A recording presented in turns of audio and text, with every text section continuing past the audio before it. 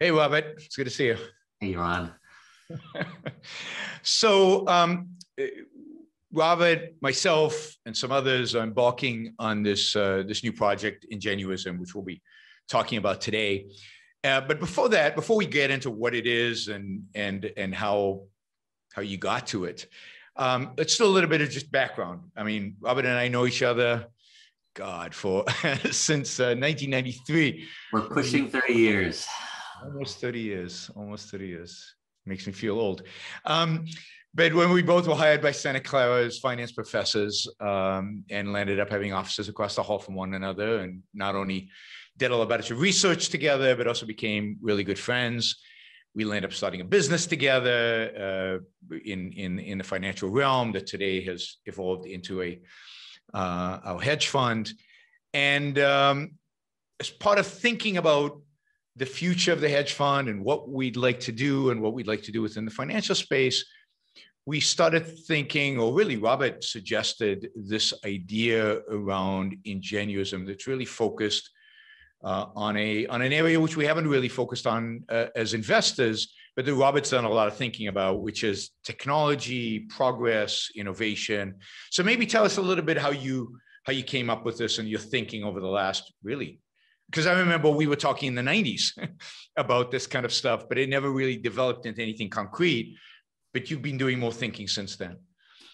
Yeah, and I got interested in how technology companies create so much value back in the 90s. When we started at Santa Clara, Apple was like going out of business and their market value was less than the value of their Cupertino headquarters. It was a time where, there wasn't a lot of excitement about technology in general and Apple in specific. And then over the next 8 years, that completely changed. Once the web became widespread and you started to see new internet companies, it just went nuts. And initially, we were both very skeptical. Like a lot of people, could it be that big a deal? We see a lot of enthusiasm in the market that ends up not being justified.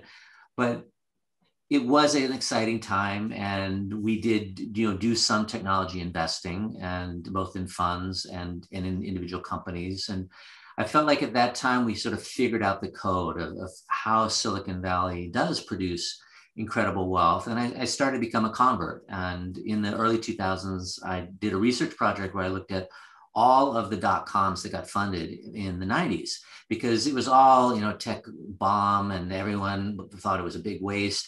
And you look at the way venture capital works is there's lots of waste, there's lots of dramatic failures, but there are a few winners that totally swamp that dominate the total equation. And so I went in and actually looked at every single dollar that went into these e-tailers and .coms, and then the results. And it was kind of shocking that, all the failures included, and this was not including Google or Netflix, any company that hadn't gone public yet, there still is about a 25% return on all those dollars.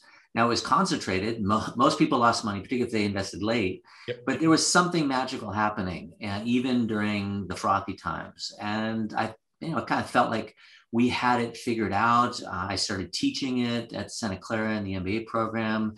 It was a done story. And then in the mid 2010s, after the financial crisis, particularly around 2016, the story started to feel like it wasn't quite the whole picture. And particularly by 2018, at this point, Apple is a $1 trillion company.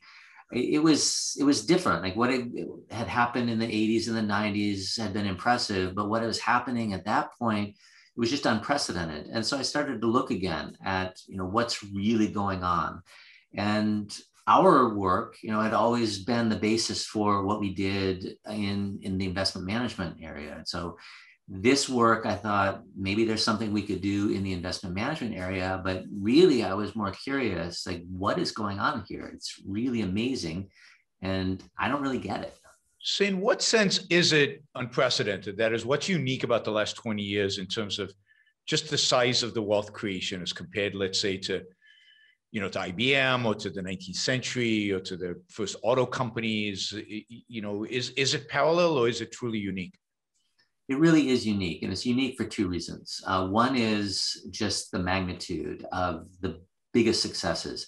Except for AT&T, back when AT&T was given a monopoly on telecommunications in the United States and had a global presence, you've never seen a company as impactful as Apple in terms of the number of customers, the market value, and I'm talking about this relative to the total pie. Like you look at it relative to GDP, Apple is a bigger deal than IBM was at its peak. It's not quite as big a deal as AT&T was, but Apple doesn't have a government-sponsored monopoly. And AT&T was unique. Even IBM was unique. There was no other company that was doing the same thing.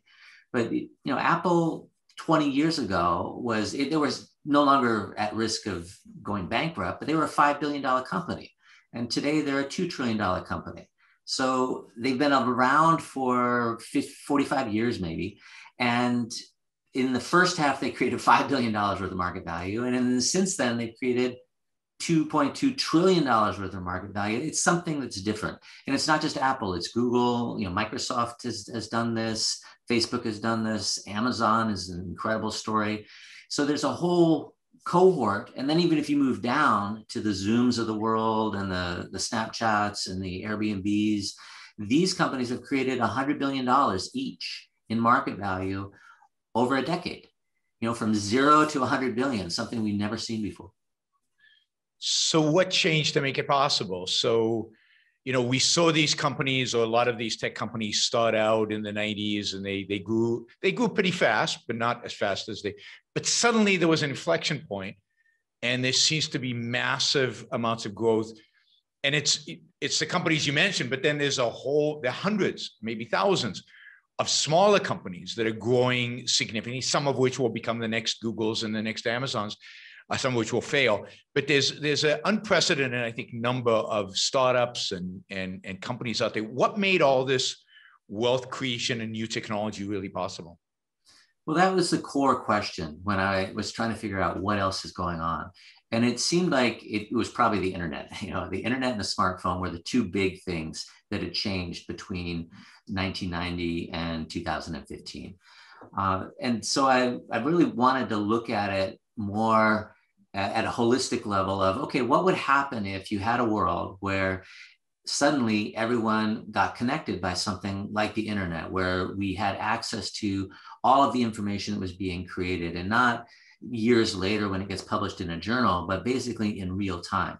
And I started playing around with that. I took an academic approach to it. I went back and looked at Paul Romer's Nobel Prize winning stuff on endogenous growth and the importance of ideas to progress.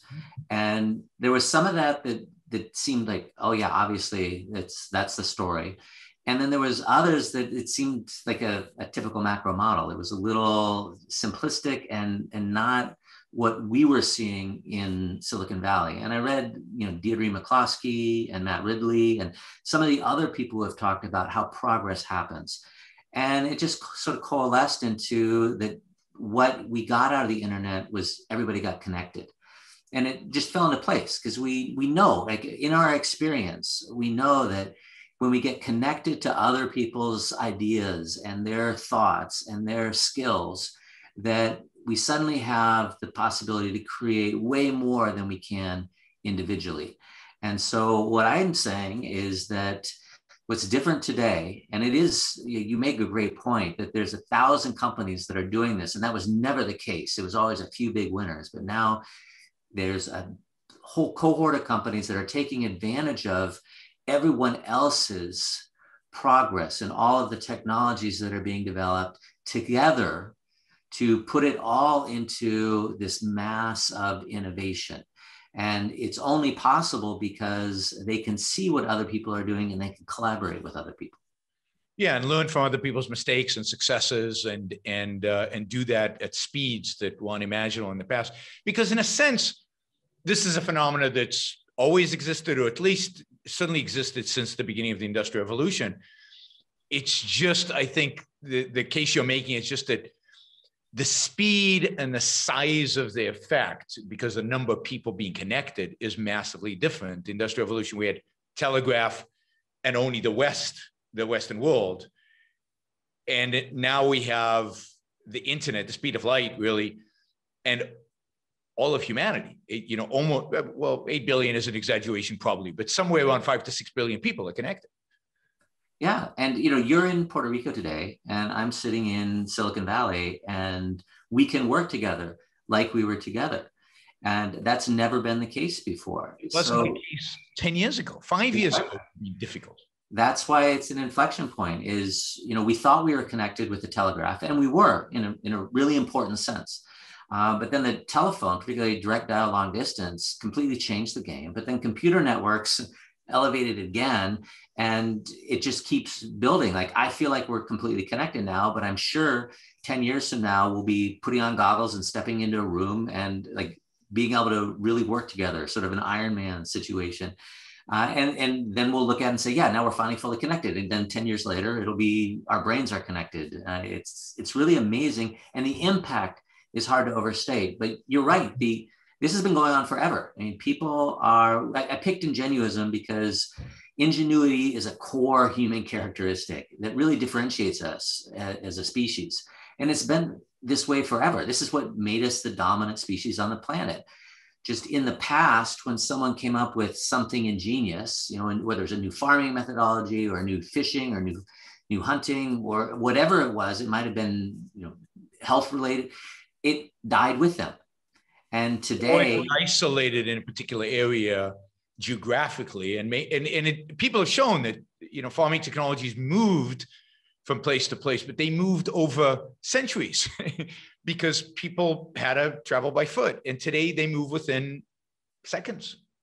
Yeah, it really is a matter of degree because of the level of connection, and then the speed that it can happen at, and the scale. I mean, I really do think that Asia coming on board in the 80s, 90s, and 2000s, bringing on board, 2-3 billion people who really connected, engaged, productive thinking.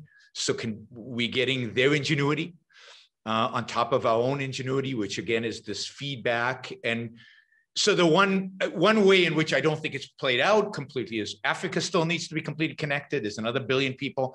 Asia still, there's a lot more. So and then one of the amazing things that Elon Musk is doing is he's putting these satellites into space, which are going to provide a high speed internet, ubiquitous across the globe. So it'll be just standard everywhere, disconnected from servers on the ground. I mean, it'll be interesting to see how China responds to that. But it's gonna again take us another step forward in terms of the number of people connected and the speeds at which people are connected. That's right. And my favorite examples are when, East and West Germany reunited, It had a huge impact on East Germany. Yeah. And so it's bringing in people who aren't connected and connecting them. It really elevates those newcomers into the network. It benefits everybody, but it really brings prosperity to the newly connected areas. And you can see it in the Koreas. South Korea is rich and productive and contributing to the world, and North Korea is just a problem. Yeah. Well, it's primarily a problem for their own people who basically are poorer than they were 50, 60, 70 years ago. And it's just horrific.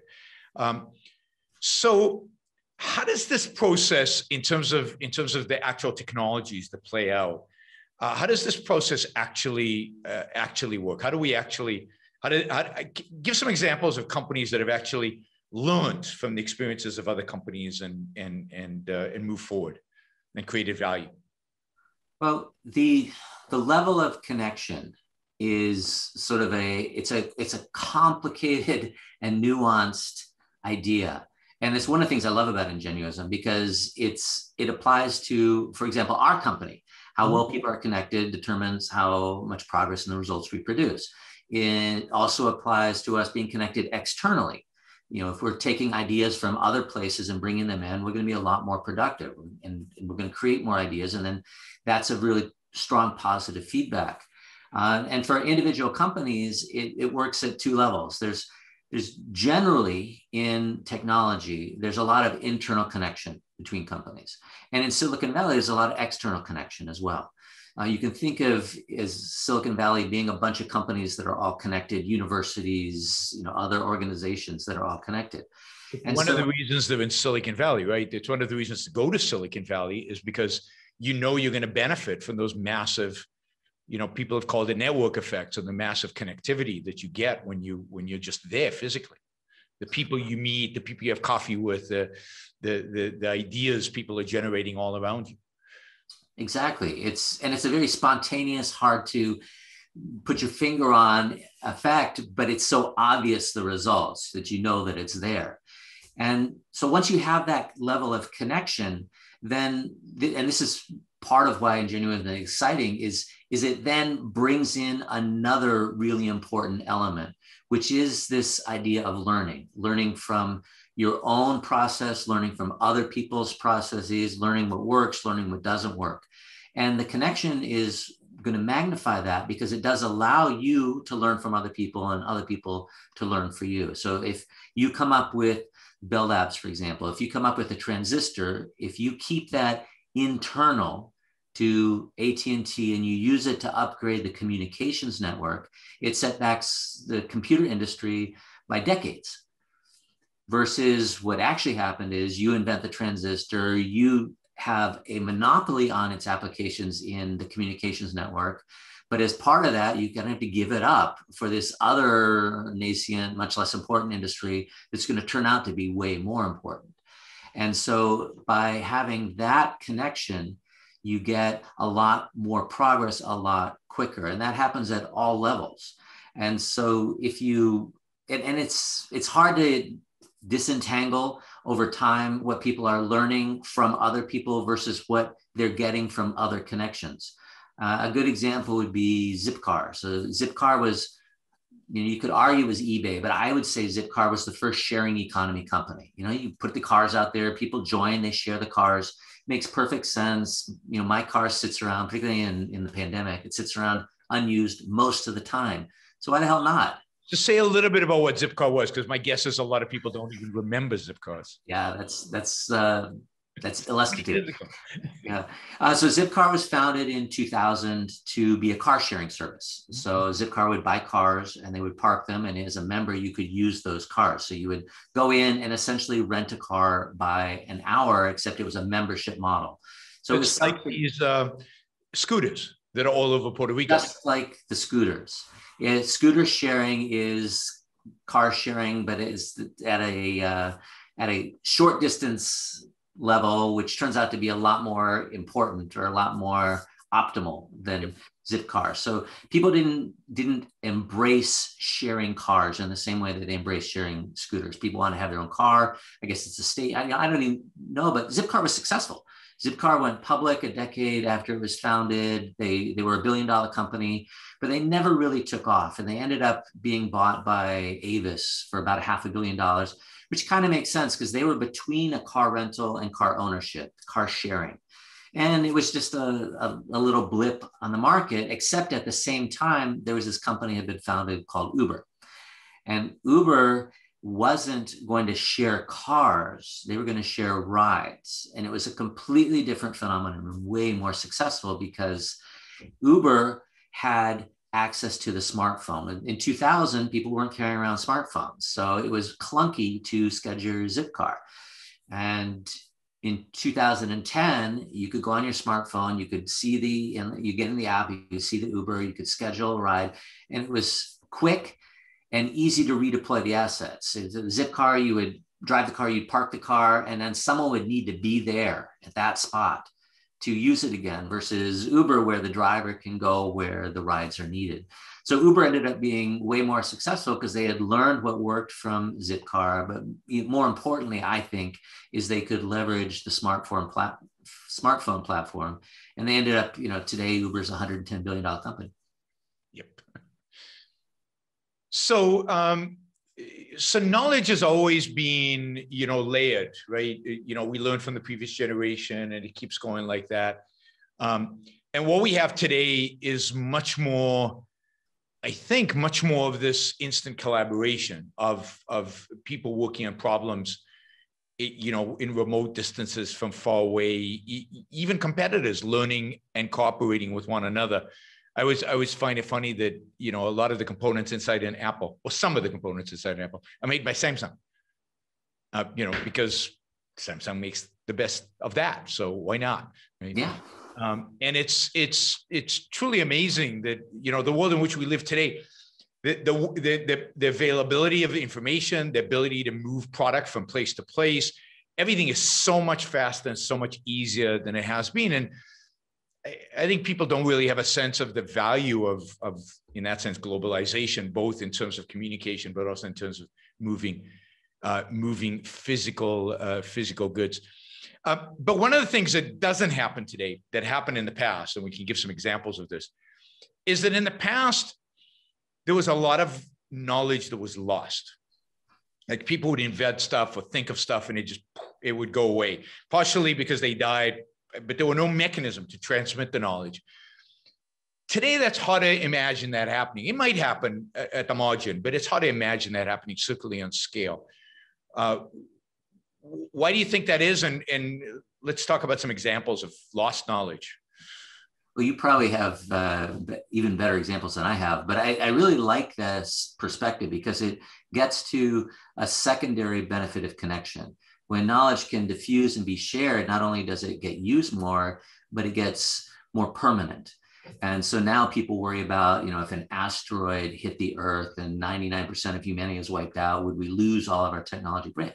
That's a concern, but it's not if one person dies. And historically, that's probably how it was. I mean, it's hard because you don't know what was lost, but we do have some evidence. Like we know that there were things that the Romans developed that were lost for centuries. We know that the fact that citrus treats scurvy would be discovered and then would be lost and then would be rediscovered. And scurvy is a terrible disease. Like there's a huge incentive when you can just pick up limes on your way out to sea to not lose that, but it would be continuously lost because there was no connection that would keep that knowledge circulating no matter what sort of disasters happened.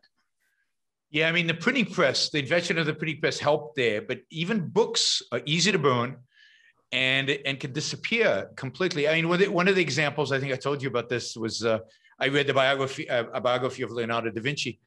And I always had admired Leonardo da Vinci kind of vaguely and knew that he was a genius, but reading the biography was, wow, was he a genius? And it turns out that 150 years later, they discovered his journals and stuff, and they discovered that he had made real innovative progress in engineering and science and mathematics, that it took 50, 70 years for people to make the same discoveries because he jotted them down in his notebook. And that was it. He jotted them down in his notebook and he didn't do anything with it. And nobody read the notebook except for historians 100 years later. So that knowledge was lost. And instead of science progressing immediately from his discoveries on, somebody else had to invent it, and there was a delay. It's so unlikely today, given all the computers and the telecommunications and books and everything else that something like that would happen today. The other thing you mentioned, I think you mentioned Rome, but when Rome fell, all the engineering knowledge that was in Rome, I mean, some of it was kept in Byzantine, but even then it didn't survive for very long. It basically disappeared, at least from Western Europe.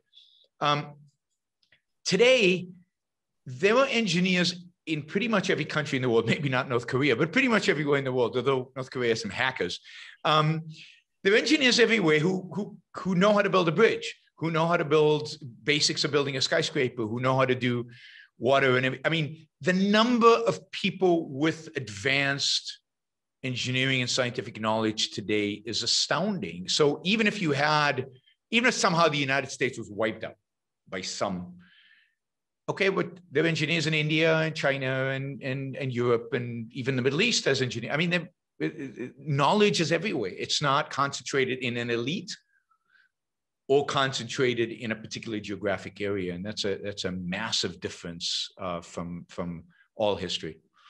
Yeah, I think that if you think about Leonardo da Vinci, and it would be so cool to go back and spend a week with him, but I imagine that he would have been incredibly excited to share his ideas. Yep.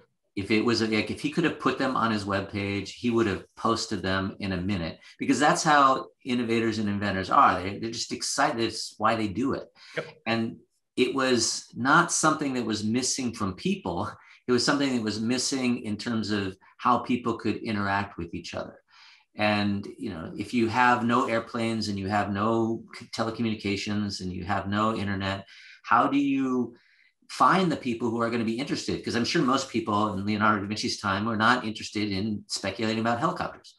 Well, and part of it was that it was a culture that was poor, right? So wealth matters here, right? So it's culture where most people were too concerned about surviving to worry about theoretical mathematical equations or about science, or they were just trying to survive. And so you need to become a certain level of wealth to enable so many people to be so interested in so many of these ideas. But the other part of it is culture, which I want to talk about because I think it's an important part of the Ingenuism project, is how do you create an environment in which ingenuity thrives and ingenuity is successful? Because part of the problem, I think, with Leonardo was some of his ideas would have been viewed as heretical. And, there's a Catholic Church there that's very controlling of ideas. And we know countries like in North Korea that your idea doesn't make any difference if a bureaucrat or the authoritarian in charge doesn't approve of it. So a culture where ingenuity thrives is a culture that allows ingenuity to thrive, which leaves people free to think and act on their thoughts. Yeah, I think this is really the big question for the 21st century, because North Korea is the low-hanging fruit, but you get the same thing in the United States. We have an innovative culture, and we also have huge barriers to people applying their ingenuity. And it's not just for massive new inventions that change the planet. It's for everyone having the opportunity to improve their life by figuring things out and how to do them a little better. And that is something that, if we can nurture it, will make a material difference in the well-being of humanity across the board. This is not ingenuity is not limited to some elite. It's amazing how, in the right situation, with the right support and the right opportunity, how every single human being has the capability of just figuring things out and improving them. And it's actually not shocking, because everyone who's alive today has 10,000 generations of humans who weren't big and tough with claws and teeth. They had ingenuity. So people figure stuff out because that's how you survive. Yes, and the fact that we're still here means that that we are equipped with the tool, our minds, to solve these problems and to survive and to thrive in this context. So yeah, I think figuring out the culture, figuring out the kind of environment, and so obviously we need the freedom in order to do this. But part of it is, we've talked about the differences between the U.S. and Europe, for example, and the fact that the U.S. is so much more entrepreneurial, and there's so much more. I mean, all of these companies we mentioned are American companies, and there's some. And not to say there's no innovation in Europe. Clearly there is, but it's just not on the same scale.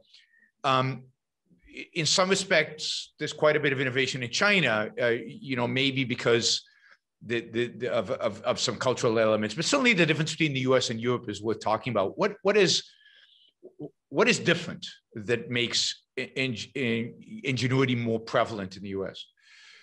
Well, I don't think that it's. I think inherently there's no difference. Yeah. I think that people are born with a brain, and I think that it is, from a cultural perspective, it's a matter of how do you treat failure, which is something that we're going to take a really significant look at. How do you treat success? And how do you view new ideas? And, Europe has a great history and a pedigree that, we don't have and we're not attached to in the United States. And so there's a sort of demand for change here, while there's a resistance to change. And it's a huge mistake. It has historically been a mistake, but it's a huge mistake today, because one of the things that came out of the Ingenuism work is that when you get connected, all of these other things matter so much more. Because now an idea doesn't just stay in a small town and affect 100 people, it spreads to the entire planet and infects billions of people, and vice versa. So when you get connected, if you don't nurture ingenuity, there's a much bigger cost than when everyone was sort of operating in small silos or in small groups. And so I don't know what Europe's priorities are, or how that culture can change. But I do know that it's going to be increasingly costly for people to first stay disconnected, like in North Korea, but also to not take on nurturing ingenuity, and at all levels, not just at companies, but at the entire societal level. It is interesting. I wonder what you think of this. I just thought of this. There's a sense in which, though, Europe can free ride off of American ingenuity, right? Mm-hmm. Because of the connection, mm-hmm. they can keep their conservative kind of failure resistant culture and wait until to see what's successful in the US and then mimic it, which I think happens in a lot of places around the world where you have these more conservative cultures. So that is interesting. That connection allows you to benefit from the ingenuity without actually being part of the development of that ingenuity. Yeah, if you think about it, when you connect ideas, if one group has 0 ideas and you connect it to a group that has lots of ideas, I'm not claiming that of Europe. I think the first scooter sharing company was in Europe. That if you connect that, then the benefits go to the less innovative, the less established. Now, the question is, what happens going forward? Well, you're always lagging behind and the gap is bigger, but you still benefit from the progress. But you would have much bigger win-win if it worked in both directions. And it's the question for the 21st century, because again, I think that the US, and particularly Silicon Valley, does better than most areas of the world, but I do not think that we nurture ingenuity in the way that's really possible. No, I agree completely. And I mean, and we talk about Europe, but even Europe is not a monolith, obviously, and some subcultures within Europe are much better than others. But a big part of the difference between the two cultures is their attitude towards failure. So I want to talk a little bit about failure. One of the stunning things about Silicon Valley, I think we discovered pretty early on, is the number of kind of serial entrepreneurs, but serial entrepreneurs that have not necessarily been successful, right? In most businesses, if you fail, you're not going to be in that business again. But in Silicon Valley, failure doesn't mean that much, right? That's right. And it's accepted widely, if not really thought through. It's thought through at the venture capital level. VCs know that they're going to invest in companies that are going to fail. They spend 0 time bemoaning the failures that happen in their portfolio or listing them. There were some VCs that put eBay on their wall in the 90s because they hadn't invested and they were worried about missing the big winners, not participating in the failures. And so Silicon Valley refined the attitude towards failure. It became acceptable, and in fact, it became a recognized part of the process. And if as a VC, you know that you're going to have portfolio companies fail for all sorts of reasons, and there's an infinite number of things that can go wrong, then you aren't going to hold it against the entrepreneurs who are in those failures. In the same way, the entrepreneurs are not going to hold it against the investors. And it turns into a really powerful way of making progress, because you can try a lot of things, and VCs invest in a lot of startups in Silicon Valley, and you can go in small and you can learn quickly what's really got some progress. Most companies go into Y Combinator, get a very small amount of money. They give up a small amount of ownership, and there are lots of benefits to it because they're getting connected to other companies in Y Combinator in a way that's more rigorous and deeper than happens just in the Valley generally. But what you really get is an opportunity to figure out, is this idea something that makes sense? Because if it doesn't, if it's not going to go, then whether you're on the investor side or the entrepreneur side, you don't want to spend a lot of time or money or passion or energy on that idea. So having an opportunity to try lots of things, let most of them fail, and then really focus on the ones that are working is what makes Silicon Valley work. Because it's a little crazy, right? You're a VC, you're going to invest in startups, startups fail, and you're expected to, triple your investors' money, quadruple your investors' money. It's like if I gave you a bunch of money and said, "Here, I'm going to invest this, but first I'm going to burn 80% of it." You like, how in the hell am I going to do this? And Silicon Valley does that. And part of what happens there is that entrepreneurs themselves, so if you're an entrepreneur, you start a company, you grow it, but it ultimately fails. The assumption of the venture capitalist, I think, is, okay, well, you've learned something from that, right? It's an experience. Something happened there, and you're likely second time to be actually better at it than you were first time, because you've got this new experience now, and you've hopefully introspected, studied what didn't work. Maybe it's luck, but maybe you did something wrong, or maybe it's like the difference between Zipcar and Uber. Maybe you've got a better idea on how to do it, and they'll invest.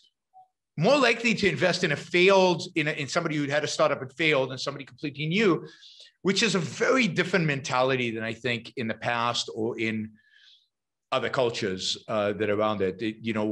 Here the idea of learning from failure is really being embraced, and you have a great example from SpaceX and how they've internalized this idea of learning from failure. Yeah, failure is very nuanced. And the attitude towards failure in Silicon Valley is hugely important and core to how the Valley works. And it just sort of scratches the surface, because I agree, we talk to most VCs, they would rather invest with an experienced entrepreneur whose first company failed than a new entrepreneur who has not done anything yet. And it's more of a can't hurt, might help. Like they definitely learn things, dozens of things, but there are thousands of things that can go wrong. So it's not bulletproof. Sure. And it's important not to penalize it. But SpaceX, when they're launching rockets, the Starship rocket goes up and they're going to try and land it, and they fully expect it's going to blow up.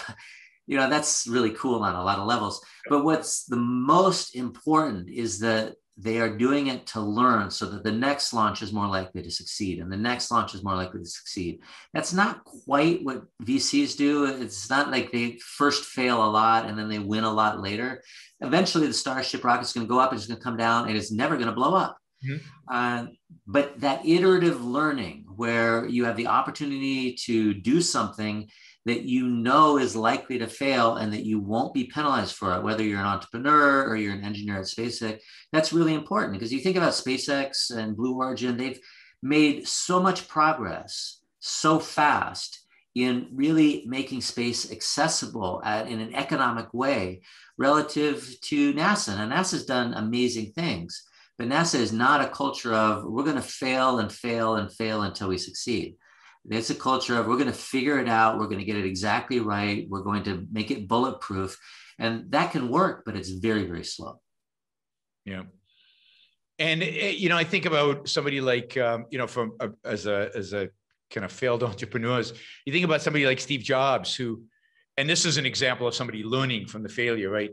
He is incredibly successful at Apple, but ultimately screws up as a leader and is fired.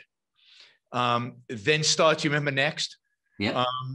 Those black computers, they looked cool, but they were complete bust. But as part of that, an operating system was born that later became part of the Mac operating system. And in the meantime, he invests in Pixar and probably learns some things at Pixar in terms of how to work with people and ingenuity and creativity and all of that.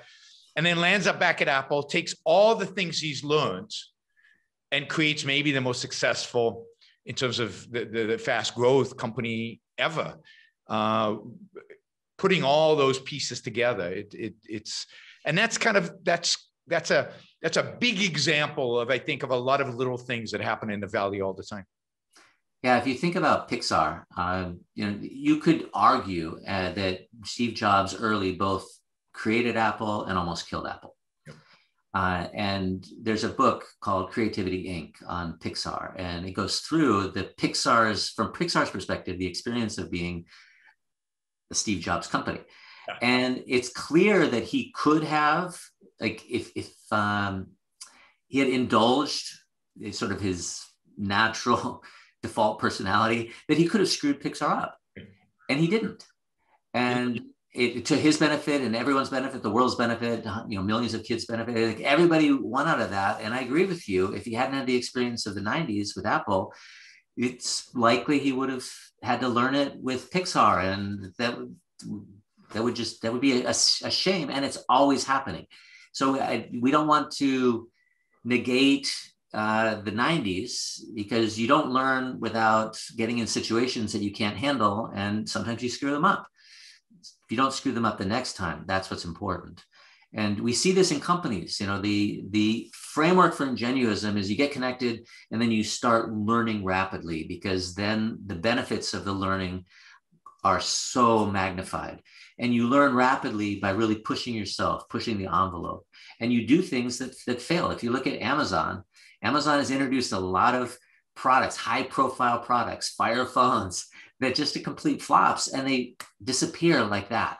Mm-hmm. They buy companies, and if it works out, it works out. If it doesn't work out, they shut it down, they sell them. And that sort of, we're going to try things, and if it works, we're going to ride it and make a gazillion dollars. And if it doesn't, well, the downside is capped. That's really important to the idea of ingenuism. So within the context of ingenuism, we're calling that exploration, kind of the testing, the trial, sometimes fail, sometimes succeed, constant learning, constant error correction, which we see a lot of companies do. But to what extent do you think that is new, or is what's new really the speed at which it's happening?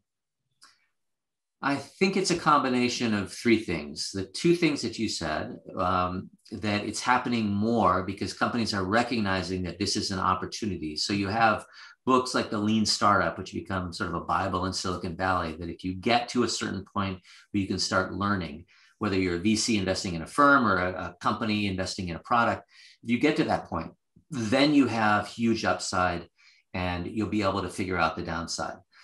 And so there's a recognition that this is important. And then the speed at which you can learn is accelerated by just the amount of information, the amount of data that's being created. So you can see success and failure much more quickly. And that's one of the challenges of a VC, right? We invest in venture funds. It's even more of a challenge because you invest in a venture fund and you don't know how well that's doing for 6 or 7 years. And so the feedback loop is definitely there, but it's slow compared to what we see today. But I think that the most important thing in terms of exploration and learning is that Silicon Valley is not just creating a new formula, like, okay, we're going to do a minimum viable product and we're always going to do that. Because once you create a formula, like this is how it's always done, then you trim off all the other possible things that you just have no idea how impactful they could be. So when Google goes out and says, look, we're fine with our engineers spending 1 day a week working on their own projects, that's an acknowledgement of we don't know what they should be working on. And they might, and it's worth it because you might get Gmail out of it. Yep. Or if you think about Google's genesis, I mean, nobody was trying to create Google. Back in the 90s, search was terrible and it was done. Like it was as good as it was going to get. And it was too bad, but it was still way better than going to the library. And then these two computer science PhDs at Stanford, they're doing the same thing. I am 100% sure they're struggling with why the hell do we not have better search? And they just have an idea of, well, maybe we could, it's computer science, but it's completely unrelated to their academic careers. And they create PageRank, and then that becomes Google, and then Google changes the world. And that sort of exploration where you're not trying to go in a particular direction. And I think that's the risk of really getting into, okay, iterative learning, we're going to do iterative learning. That's what we're going to do. That's important. Like, that's really important. But it's the stuff that's adjacent that you have to be open to discovering as you go. That's the real benefit of exploration. So Ingeniosum looks at kind of the effect of connectivity, the effects of exploration, the effects of culture, and we're going to be, as part of this project, we're going to looking deeper into all of these elements. So what's kind of the goal? What do you want to achieve by doing all this work? Well, when I first looked at it from the perspective of, well, I've got this whole body of work that we did on banks. We published papers, and then we created a fund. And that's been a career long. And I've got this whole body of work on Silicon Valley I've always treated it more like I dabble in it, and I teach a class, and people think it's cool. And I've always noticed that when we talk to people, they're more interested in talking about that than they are talking about banks. Because and then when I started to look at it more, it was more of a, well, wait a minute, the world's pretty messed up, right? And it's always been messed up. I'm not making a statement like it's more messed up today, but there's a conversation about, like, how are we going to save the planet? How are we going to stop people from getting rich, and so that we can save the planet? There's a real conversation of scarcity. And I get it, because for most of human history, including most of the 20th century, there was either scarcity, or we were doing whatever we could at whatever cost we could to eliminate scarcity, because it made human beings way better off. But in my lifetime, we've gone from, like, people are starving on the planet, and people are still starving, but it's not a big conversation, because we've gone to more people are dying from being obese than are dying from starvation. It's completely transformed. And that conversation hasn't expanded into our daily life and view of the world, but it's there. If you think about, what is Google doing? Google is making information accessible and easy to create. Google is creating something without having a factory or having to cut down a forest, and I have no problems with cutting down forests and making factories. Don't get me wrong. And if I had a choice on how people were going to make progress and how we're going to make the world a better place for humans, I'd rather leave the forest and forget the factory, given that choice. And that's where we are. And so the goal for me is to change the conversation, to really create a movement around ingenuity and the importance of ingenuity and the importance of opportunity, the opportunity for people to apply their ingenuity, and to have sort of guardrails around the conversations that we have about anything, whether it's economics or politics or environment, or that there are certain things that we're just not going to sacrifice. We are not going to sacrifice people's opportunity to apply their ingenuity. We're not going to sacrifice their freedom to connect with people, to collaborate with people, to make their life better by using their ideas and combining them with other people's ideas. And when I look through it in that lens, there's just a lot in the world, in the United States including, where we are suppressing people's ability to make their life better. And what we don't recognize, or we don't explicitly recognize, is that's making us all dramatically worse off. It's not that this person could be better. It's that if we bring them in and let them contribute to this, I'll call it a global network of minds, then that's going to make everyone better off. And if they were completely free riding, it doesn't take away from anyone else, that they're using other people's ingenuity to make their lives better. It can't hurt, and it could have huge impact. And the fact is, almost every person, if they're just built, they've evolved in a way where they want to contribute, they want to improve things, and then that can spread. And so my goal is that we stop talking about zero-sum games, we stop talking about scarcity, and we start talking about what are the rules of the game such that we allow everyone to make the world a better place. And if we can accomplish that, I would be super fulfilled. Cool. that would be the tits. Yeah. But yes, I mean, I think one of the things that really hurts, the field of economics is it defines itself in terms of scarcity instead of defining itself in terms of kind of win-win trade and production meaning the creation of value in the broader sense, and really reorienting a whole discussion around win-win relationships and around production and creation and building and the requirements, which are all about human ingenuity, is what it's all about. All right, so we're going to be doing, in order to get these ideas out there, we're going to be doing tons of interviews. I'm sure we'll be talking a lot more. We're going to be doing a lot of research. We're going to be digging deep into some of these issues with data, with stories, publishing a newsletter, publishing essays, and really trying to engage in a conversation in the world out there, and trying to change the conversation that people are having about progress and about the future and about just changing kind of the attitude. I like this idea of people talk about zero sum and scarcity. There's way too much of that when everything around us proves that it's the other way. There's win-win and ever-growing opportunities. Yeah, if you think about these companies that have created trillions of dollars of value, I'm a finance guy, so I'm measuring it as market value. Yep. And they created trillions of dollars. It's astonishing. And it's small compared to the value that they've created outside of the market. That is, people line up to buy Apple's new products because they value them so much. And everyone uses Google and almost nobody pays for it, at least explicitly.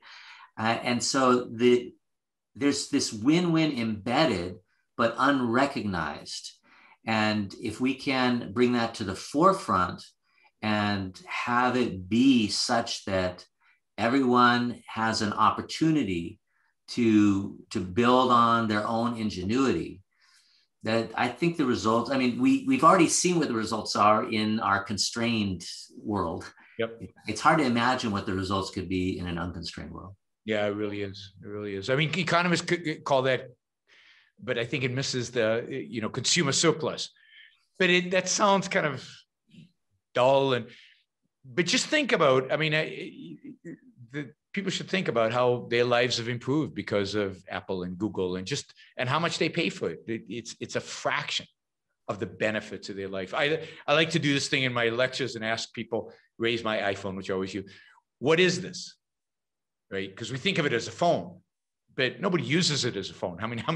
Almost nobody uses it actually as a phone. It's a communication device, but it's also an entertainment device. And it's also a camera. And and the list goes on and on and on, and we carry it in our pocket. And it enhances our lives in ways that we completely take for granted and can't imagine living without. But what was it, 12 years ago, right? It's a 12-year-old product. It's truly stunning how much human life has improved over the last 12 years, and people haven't even noticed.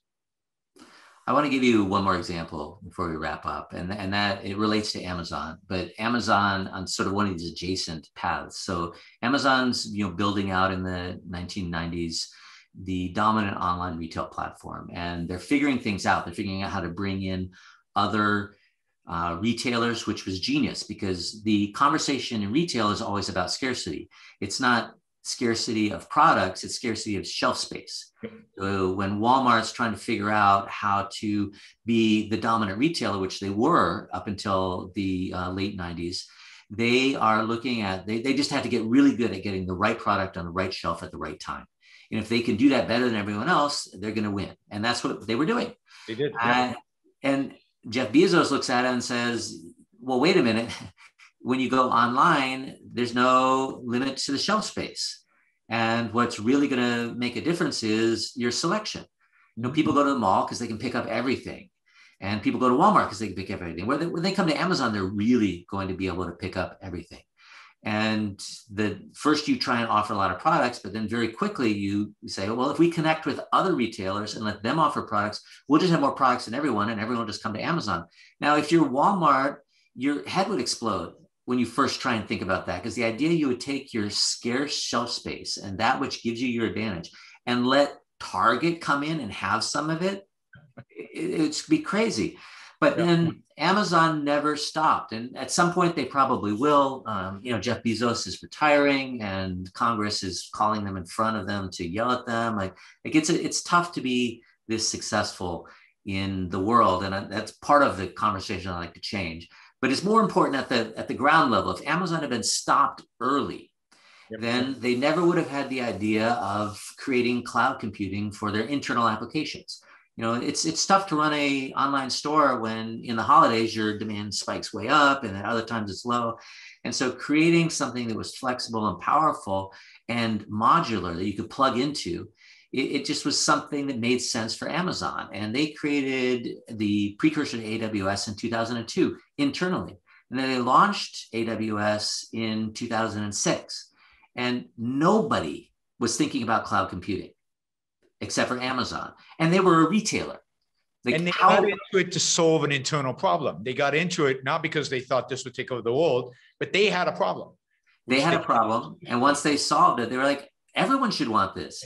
It was the second real sharing economy idea, much more important than car sharing computing resources. And no one was thinking about it. And I know that because it took Microsoft 4 or 5 years, Google even longer, to get into the market. Like they had to start from zero. They could copy Amazon and it still took them years, which in technology is lifetimes. And so AWS, if Amazon hadn't come up with it, if Amazon had been limited to, you can only do retail, you can't go into these adjacent areas, then I don't know, at some point, Oracle or Microsoft or Google, someone would have introduced it. But it would have been, 10 years later. And then the pandemic would have hit and there would have been no Zoom, because without AWS, you don't have Zoom. It is unimaginable what 2020 would have been like if we had prevented ingenuity from creating the things that allowed us to get through 2020 with a relatively minimal disruption, despite shutting the country down, and a quality of life that was dramatically lower, but way better than you would have expected if we shut things down. I mean, shutting down is like eliminating connection, but we all stay connected, but only because we had allowed these technologies to develop over the previous decades. And it's amazing because it also was the year where there was probably more criticism of Amazon than any other year, right? In front of Congress and the guillotine in front of Jeff Bezos' house. I mean, the whole thing.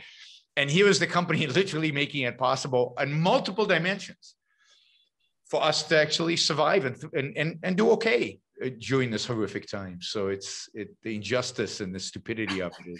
Yeah, if you connect the dots from Congress being able to be in session via Zoom, which was only existed because of AWS, or it might have existed, but it would have completely crashed and failed in March of 2020.